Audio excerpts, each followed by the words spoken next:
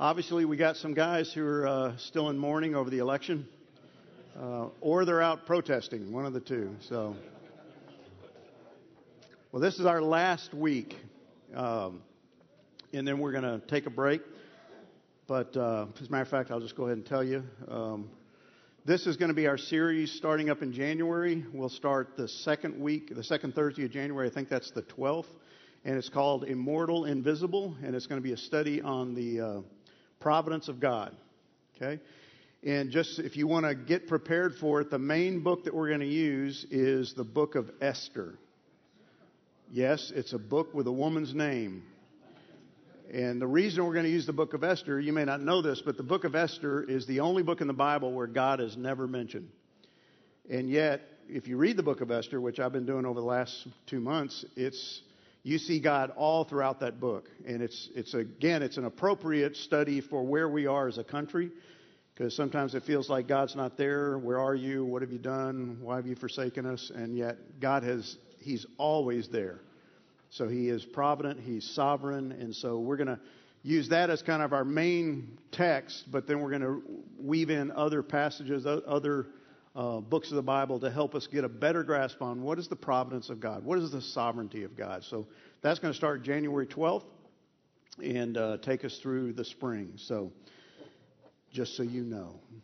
So if you got your Bible, we're going to look at the last part of 1 Peter chapter 5. 1 Peter chapter 5. So open up your Bibles. We're going to start in verse 6, which we somewhat covered last week, but we're going to pick it up because it fits in with this context.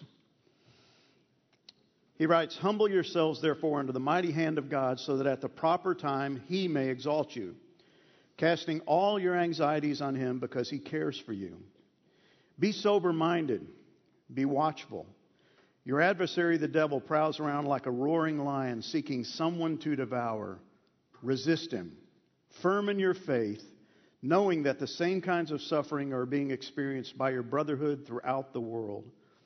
And after you have suffered a little while, the God of all grace, who has called you to His eternal glory in Christ, will Himself restore, confirm, strengthen, and establish you. To Him be the dominion forever and ever. Amen." And then he wraps up with a kind of a closure. "By Silvanus, a faithful brother as I regard him, I have written briefly to you, exhorting and declaring that this is the true grace of God. Stand firm in it. She who is at Babylon, who is likewise chosen, sends you greetings, and so does Mark, my son. Greet one another with the kiss of love. Peace to all of you who are in Christ."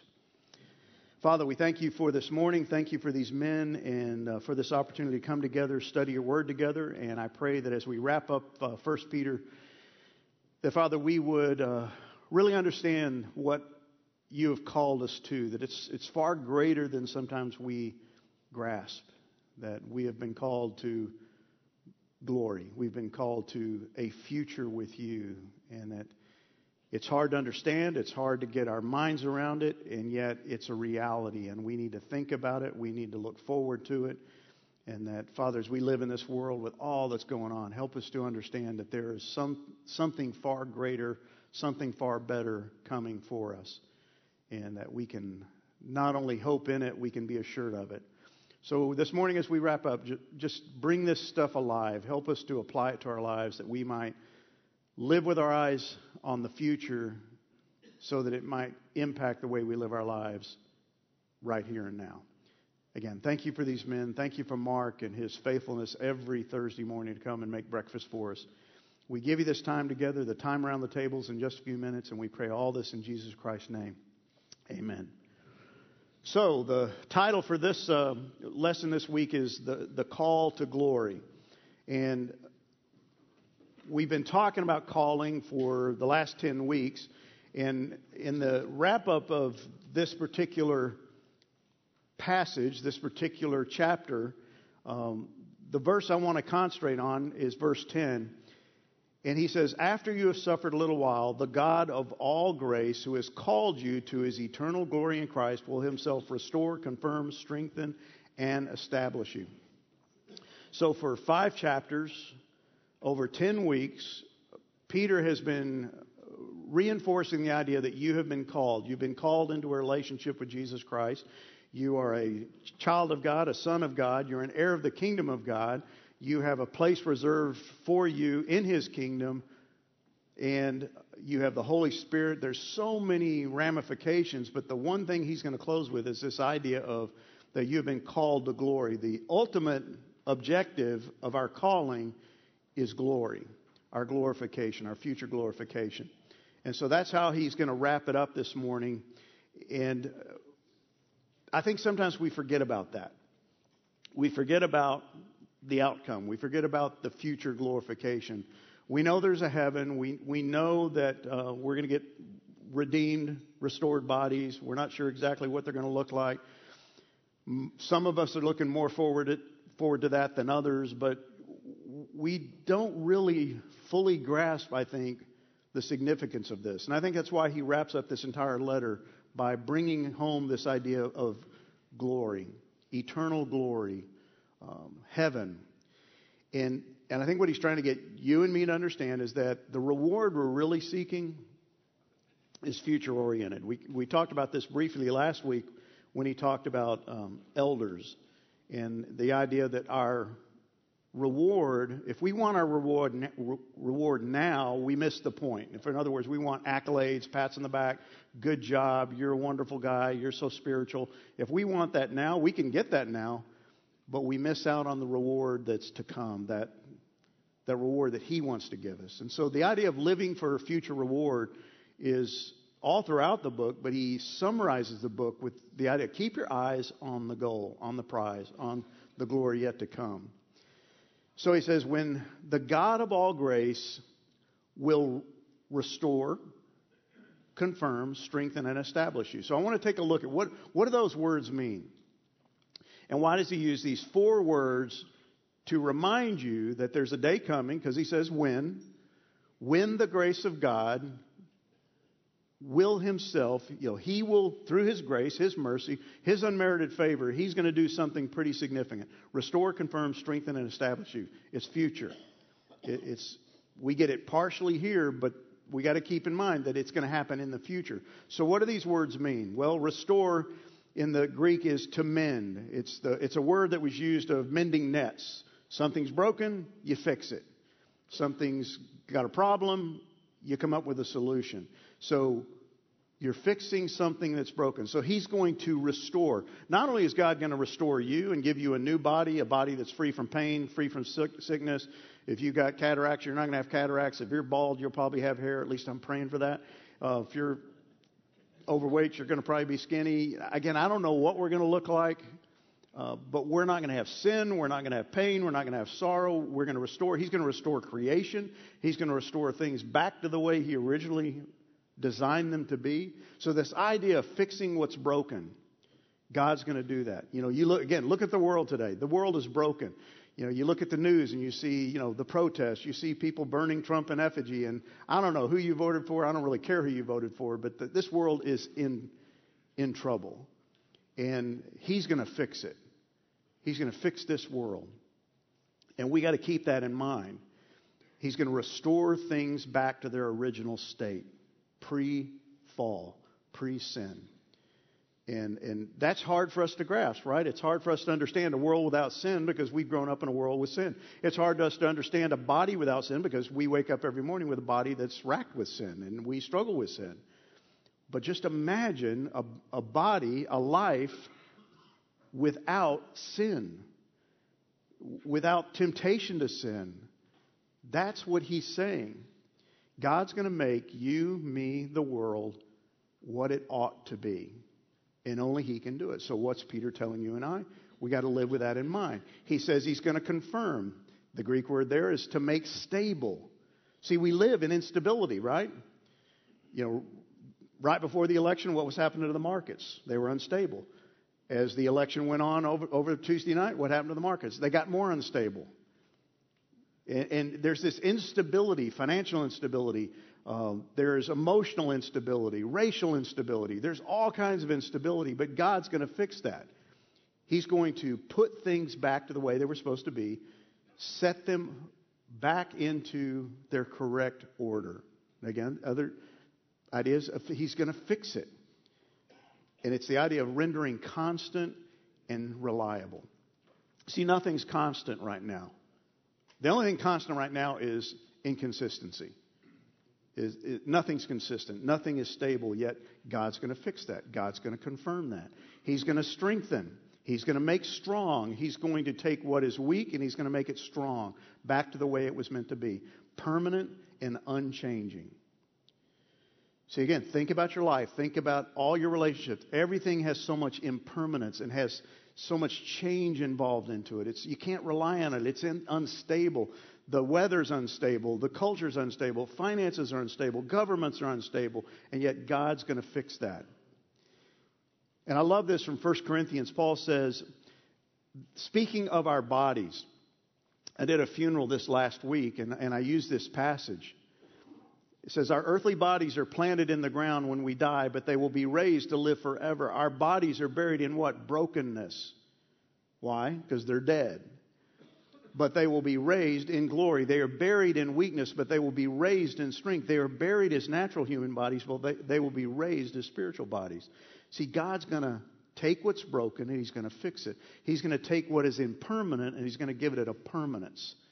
We're going to get glorified. We're going to get new bodies. He goes on in chapter 15. For our dying bodies must be transformed into bodies that will never die. See, that's the victory over the grave. We're all going to die in this lifetime. At some point, unless the Lord returns, we're all going to die. But we're going to get bodies in our future eternal life that will never die. They're permanent. Bodies that will never die. And this idea of establishing us, permanence, establishment, the Greek word there is to lay a foundation that is firm, solid. Again, everything in this life is unstable. You can't rely upon it. You live with this idea of instability and unreliability. But yet, what is God going to do? He's going to make it unchanging, lasting. It's going to last forever. Stable, reliable. You can count your life on it. You can count your eternal life on it. And over in the Beatitudes, Jesus said, though the rain comes, He's telling this story, this analogy of building a house. And one builds on solid foundation, one builds on the sand. And He says, though the rain comes in torrents and the floodwaters rise and the winds beat against that house, it won't collapse because it is built on bedrock. It's the same word, therefore, established. See, the day's coming, and He's trying to remind us, the day's coming when everything will be firm, everything will be established. The winds will come, the torrents may come, but you will be fine. Why? Because of what God has in store for you. I love the New Living Translation back in chapter 1, because this is not new for Peter to bring this up. He brought it up in the very first chapter. He says, we live with great expectation and we have a priceless inheritance, an inheritance that is kept in heaven for you. So all the way back in chapter 1, what was Peter telling you and I? He's telling us, hey, there's something reserved for you. There's an inheritance kept in heaven for you. It's pure, it's undefiled, it's beyond the reach of change and decay. See, here, everything's within the reach of change and decay. You don't know what tomorrow holds. You don't know what's going to happen to your 401k. You don't know what's going to happen to your investments. You don't know what's going to happen over the next 4 years. Nobody knows except God. But there's a day coming when we receive our inheritance, it's beyond the reach of change and decay. And He says, through your faith in Him, faith in His promises, God is protecting you by His power until when? Until you receive this salvation, your glorification. Ready to be revealed in the last day for all to see. So back in chapter 1, He brings it up. Now in chapter 5, He brings it up again. Going back to the future, our future reward. So He uses these 4 words: restore, confirm, strengthen, and establish. And that's all part of His calling on your life. The whole series has been called The Calling. But the real heart of it is you have been called to that future, to that assurance that He will restore, He will confirm, He will strengthen, He will establish. And if we don't think about that, and if we certainly don't believe in that, or we don't remind ourselves of that, we will live with fear. We will live with instability. We will live with doubt. We will live with lack of joy, lack of peace. So why does he end it this way? Because he wants them to move forward in confidence. And so do we. We need to move forward in confidence. So he moves into the next section and he said, with that in mind, the future in mind, if you know that that's true, if you believe that that's true, he says, so humble yourselves. Your translation may have the word therefore. It's a transition. He says, so humble yourselves under the mighty power of God, and at the right time he will lift you up in honor. Give all your worries and cares to God, for he cares about you. Now that's a famous verse. It's one that many people memorize. We love that verse, but keep it in its context. What's been the context throughout this whole book of 1 Peter? Suffering.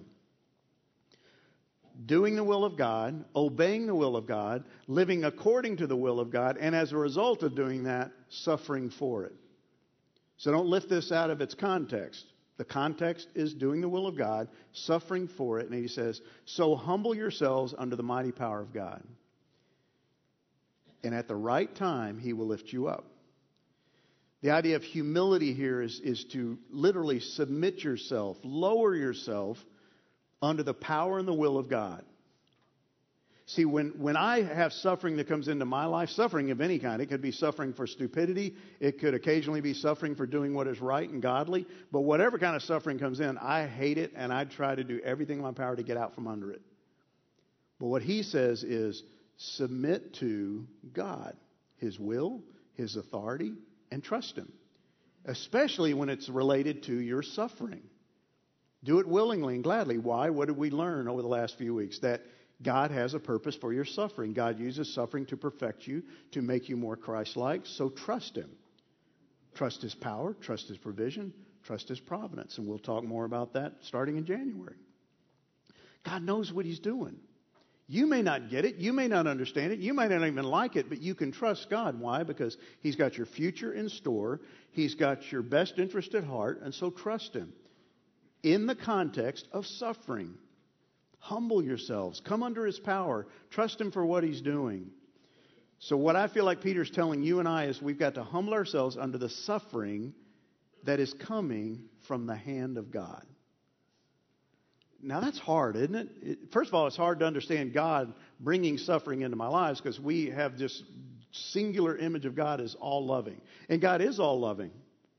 And sometimes the way he loves us is allowing and even bringing suffering into our lives because he knows that suffering is going to produce endurance and patience and reliance upon him. I know when I suffer, I tend to pray better, pray more, pray harder. I tend to rely on him more than I rely on myself because my tricks aren't working anymore. And so suffering is his means to draw us closer to him, make us more reliant upon him. And he's saying, so humble yourself. Come under it. Willingly, gladly. Remember we looked at that idea of welcoming suffering like a guest in your home? Hey, come on in. I know why you're here. You've been sent by God, and I know you have good things for me. Come on in. Instead of rejecting them like somebody you don't want in your home. We're to submit ourselves to the care of God. That's what it means by humble yourselves. Under what? The mighty hand of God. So give all your worries and cares to God. Man, what an appropriate verse for right now. What an appropriate verse as we enter into January in the next 4 years. Give all your worries and cares to God. Anybody got any worries and cares today? Everybody does. But again, what's the context? The context is suffering for doing good. When you do good, when you do what is right, when you do the will of God, you will suffer for it. It is part and parcel, comes with the territory. And he says, as a result, when you do suffer, give all your worries and cares to God. He's not saying you're not going to have any worries, you're not going to have any cares. He's just saying when you get them, give them to God. Why? Because he is mighty, he is providential, he knows what he's doing, and you can trust him. So give all those worries and cares to him. All the worries, all the fears, all the anxiety that are associated with doing the will of God. Doing what is right, doing what is holy. So as you live the Christian life and you you attempt to get into His Word and live out His Word and obey His Word, guess what? You're going to suffer. And when you suffer, take all the fears that come with that. Well, I could lose my job. I could lose my friends. I don't know what's going to happen. Take all of that and give it back to Him and say, you know what? I'm going to trust you. I'm going to do what you tell me to do, and I'm going to trust you with the results. That's what He's trying to tell us. And when we do this, when we humbly submit, it's an extension of humility. This idea of giving Him your cares is an extension of humility. Because here's the reality. Worry is a form of pride. How? See, when you begin to worry, what's the first thing you start to do? Okay, how can I fix this? I don't know what I'm going to do about my finances. Well, I know what I'll do. I'll do this. I'm going to borrow some money. I'm going to, get another credit card. And you start coming up with solutions. And that is a form of pride because you think you know better than God. So when you worry, when you have anxiety, if you don't take them to God, where are you going to take them? You're going to take them here, or are you going to take them into the world and say, okay, what do I do? How do I fix this? And God's saying, no. Humble yourself under the mighty hand of God. Give me all your fears and worries. Trust me and watch me work. See what I can do. And He will work. Why? Because He cares about you. See, at the end of the day, guys, this is what this is all about. Many of us really don't think God cares for us.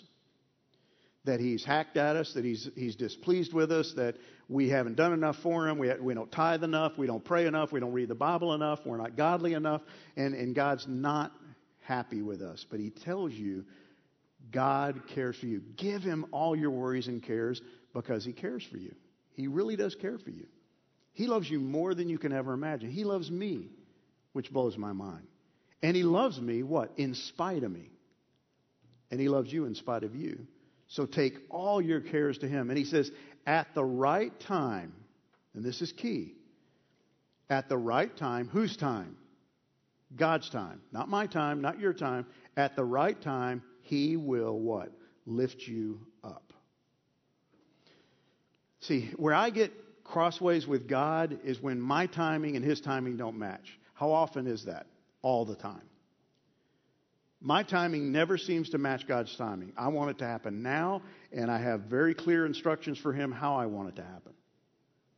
And I tell Him, this is what I want, this is when I want it, and dadgummit, do it. What are you waiting on? Who else are you helping that you need? Drop them and come help me. And what does He say? He will lift you up. At the right time, He will lift you up. He will do what He needs to do, how He needs to do it. And what this reminds me of is over in 1 Thessalonians. He's telling people, Christians, don't panic. Don't worry. He says, we who are still alive and remain on the earth will be caught up in the clouds to meet the Lord in the air. Then we will be with the Lord forever. I think what He's saying here, He's going to lift you up. He's going to exalt you. He's talking about you're going to be with Him. See, I want it now. I want the fix now. I want my problem fixed now. I want joy now. I want peace now. I want comfort now. And He says, you know what? Just do what I tell you to do. You're going to probably suffer for it. You're going to have worry and anxiety because of it. Give that to me. And in the right time, I'm going to send my Son back. And I will lift you up. I will exalt you. I will confirm you. I will establish you. I will do all those things for you. But we got to keep our minds on there's a better day coming. And while we may struggle in this life, and we will struggle in this life, we have the hope, the assurance, the promise of God that there's a day coming when we will be lifted up. We will be restored. So what do we do in the meantime? And this is where we are, right? We're living in the meantime. We're living in the gap, the gospel gap. We've been saved. Someday we're going to be glorified. We're stuck in the middle. We're having to live here on this earth with all the junk that flows with it. And He says, what do we do? Here's what He tells you. Be sober-minded. Be watchful.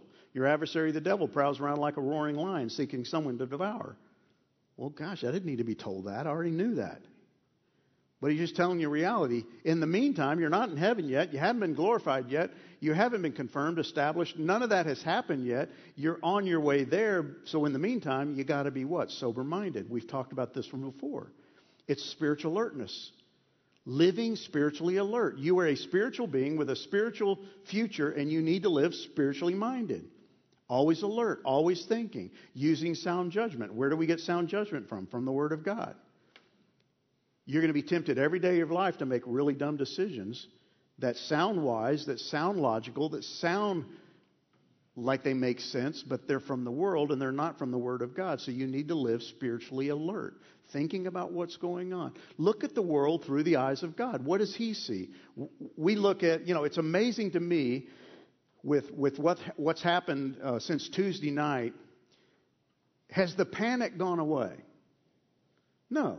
There's still people wringing their hands. Just look at Facebook.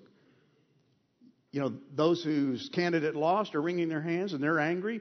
Those whose candidates won are trying to be happy and think that things are going to be better, but they're really not sure that things are going to be any better at all. Everybody's still in a panic. Everybody's wondering what's going to happen. Nobody knows. And we need to look through that and say, okay, what do we know? Our God's in control. What do we know? That despite what's going to happen over the next 4 years, good, bad, indifferent, our God is working His plan to perfection. And we got to trust Him. We have to have soundness of judgment. So be sober-minded. He says, be watchful. Stay awake. Don't get lulled into sleep. Don't get apathetic. Don't get bored. Don't anesthetize yourself with entertainment and with the things of this world. Stay spiritually alert. Because guess what? You're always under attack. And if you don't believe that, He's going to tell you why you're always under attack. You have an adversary, right? He says he's the devil. He's real. You may not think he's real. If you don't think the devil's real, you may not be a believer. I mean, you really may not be, because if you're a believer and you're living for Christ and you're trying to obey His word, you will know for certain there's a devil, because he'll attack you every stinking day of your life. Have you ever met him personally? No. But he's real. And he attacks. He said, he's telling you spiritual warfare is real. And it's constant. The only time the devil lets up on you and I is when we don't pursue the will of God. If you're not in the Word, if you don't pray, if you're living worldly, if you're living as if you don't know Christ, He's happy as a clam. And you can come to church every day of your life. You can be in a small group. You can come to this Bible study, but if you're not going to apply what you learn, if you're not going to live out your faith in everyday life, He loves you sitting in that worship service. He loves you singing hymns. He loves you singing contemporary worship songs, whichever service you go to. He loves all of that. But as long as He can have you religious, have at it. But as soon as you get serious about your faith, He will attack you with a vengeance. It's real. And there's three main adversaries. He brings up one, but I just want to remind you that the Bible teaches us that you have three adversaries against you. 3 strikes against you. Here they are. The world, the flesh, and the enemy, the devil. That's the one he mentions in this passage. Here's what's really interesting about these three. You've heard about these before. The world is all around us. It's the domain that's under the control of, the influence of Satan. The world attacks you, and what's the antidote to the attack of the world in your life? The body of Christ. If you're not in the body of Christ, depending upon the body of Christ, and involved in the body of Christ, the world will overwhelm you. That's why you should be concerned about your kids not being involved in a local church. My adult children, as they've gotten married and as they've moved on, they've all had to wrestle with, we don't know if we really need to be plugged into a local church. And I'm like, man, wake up and smell the coffee. You've got to have the body of Christ. You need the fellowship of other believers, because it's the antidote. It's the protection against the attack of the world. Because if you don't have the body of Christ, if you don't have godly friends, what will you do? You'll seek worldly friends. And that will drag you down. It's part of what we face. How about the flesh? We know we have a sin nature. Every guy has one. Every guy struggles with sin. And the antidote for the flesh is what? Galatians chapter 5. It's the Spirit. If you live according to the Spirit, you won't give in to the flesh. How about Satan himself? What's the antidote? What's the defense against Satan? It's the Word of God. See, God has given us the answer to all three of these enemies, but we've got to tap into them. We've got to be part of the body. We've got to rely upon the Holy Spirit who lives within us. We've got to know the Word of God, because what did Jesus Christ himself do in the wilderness when he was attacked by Satan himself? He used the Word of God. The Word of God is the greatest defense. See, when Satan whispers in your ear, and because he's the father of all lies, what does he do? Just like he did with Eve in the garden. He takes partial Scripture and he twists it, and he tries to get you to do things that God would never want you to do. What's the defense of that? Know the Scriptures. And be able to say, no, that's not what God said. That's not what His Word says. That's not the God I believe in. That's not the Christ I believe in. So these three things, these three enemies, the world, the flesh, and the enemy, Satan himself, are real, but we have a defense for them. And so what does He tell us? Well, Jesus says the enemy, Satan, is out to steal, kill, and destroy. That's his goal. That's his objective. He wants to kill you, if not physically, he wants to kill you emotionally. He wants to steal your joy, steal your witness, steal your effectiveness for the kingdom. He wants to destroy your witness in the community. And ultimately, he wants to destroy your life. He can't get your soul, but he would love to eliminate every believer on this planet physically. But we're protected by God. He can't get my soul. He may kill me physically, but he can't kill me eternally. And that's what we have to think about. I can stand against Satan. Now, this is something you got to be really careful with, guys. This is a doctrine I think gets really twisted off, because this idea that we're to kind of go to war with Satan and we're to attack Satan, we're to stand. The passage says we're to resist. We're to stand against him, but it's a posture of defensiveness, not offensiveness. Where we go to war with Satan and we're going to, just lash out at him and we're going to defeat him. And no, he's already defeated. We're just standing against the attacks. Ephesians talks about, putting on the armor of God. And they're almost all, except for the sword of the Spirit, they're all defensive in nature. We're to stand firm in our faith. What's our faith? That we have a God who loves us, that we have a Savior who died for us, that we've been cleansed by the blood of the Lamb, that we have a future in store for us, and it is assured and nothing can ever change it. Nothing can separate you from the love of God. Stand firm in your faith and resist him with the Word and confidence in God. See, we can stand against him. And we can also recognize, he tells us in this passage, that we're not alone. There are others who are suffering. There are people all over this world who are suffering far greater than you and I for the kingdom of God, for their witness, for their salvation. And yet we should find strength in that we're not alone. We can all stand together against the enemy. We're under attack, individually and corporately. So he closes with this. And I want to wrap up this whole series with these two statements that he makes, starting in verse 11. And it's part of a kind of a doxology that he closes this letter with. And it's not unlike what Paul does. He says, to him, God, be the dominion forever and ever. Now, that's an interesting statement. Why? Why would he say that? To him, God, be the dominion forever. Does Peter need to say that for that to be true? Isn't God's dominion forever and ever anyway? Isn't God sovereign? Isn't he in control? Isn't he provident and providential over anything and everything? Yes. So why is he saying this? Then he goes on and says, peace to all of you who are in Christ. Why does he say that? Why is he talking to these people? Well, first of all, they're struggling with suffering, so he says, peace. Have peace. I think these two things are directly related together, and here's why. Why does he talk about dominion? Is he wishing something to be true? Oh, if God could just be in charge. Oh, God, if you would just wake up and do something about all the stuff going on. No, he's not wishing for anything. He's stating something that's already true. And he's telling it to these people. Have you ever prayed and your prayer is less directed at God than it is to the people that you're with? Now, sometimes that can be wrong. Sometimes it's appropriate because you're making a statement to remind those who are listening to you pray about a reality that's true in Scripture.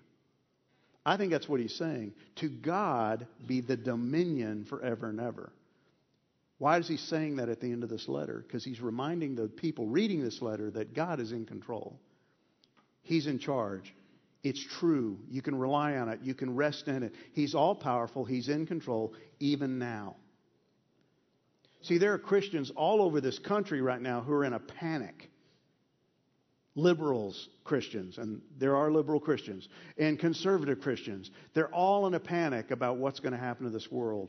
They're worried. They're anxious. And he says, your God is in control even now. If it gets worse, he's in control. If it gets better, he's in control. See, we need to hear this. We need to understand that God is in control. He has dominion over everything and everyone. And that should produce what? Peace.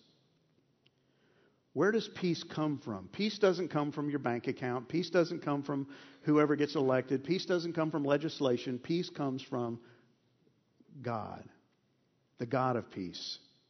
And peace even in the midst of suffering. Because again, what's the issue here? What's the context here? They're suffering. They need to be reminded your God is in control. He's all powerful. You don't need to worry. You don't need to panic. If you suffer and you worry, take all those worries, give them to God, and that should produce peace. We should be a people of peace right now. No worries. No anxiety. Because what did Jesus tell you and I? I am leaving you with a gift, he says to the disciples. A gift. Peace. What kind of peace? Peace of mind and peace of heart. And the peace I give is a gift the world cannot give. You will never get the peace you're looking for from the world. You won't. You won't get it from any elected official. You won't get it from any amount of money that you can get. You won't get it anywhere but from him. And so he says, so don't be troubled and afraid. I'm giving you a gift. I'm giving you the gift of salvation, which should bring you peace. Because what comes with the gift of salvation? The assurance of glorification, heaven. Everything's going to work out. Everything's going to be fine. You know, when I did this funeral this last week, you know, I can stand in front of people, and I can, when I know the person who has died is a believer in Jesus Christ, I can stand up in front of them with confidence and say, we can mourn, but we don't mourn as people without hope. Why? Because we know where she is. And we know if we're in Christ, we're going to see her again. I know that's true of my dad. I'm going to see him again. I'm going to see my grandparents again. I'm going to see Mike Matthews someday. I'm going to see every saint who I've ever known, who I miss dearly, who has gone on to be with the Lord. I'm going to see them again, and that should bring me peace. I know where they are, and guess what? I'm going to the same place, no matter how bad things get on this earth. Dominion brings peace. So here's your discussion, guys. This first one's going to be a little bit transparent. Using a scale of 1 to 10, if you're not sure how that works, ask the guy next to you. Rate and discuss the level of your peace right now. I want you to be brutally honest. 1 being you're severely depressed. 10 is you're surprisingly peaceful. Almost to the point if you think maybe I'm just stupid. Where are you on that scale? What I want you to talk about is where's your peace coming from? Is it you're just so burned out of the election you really don't care anymore?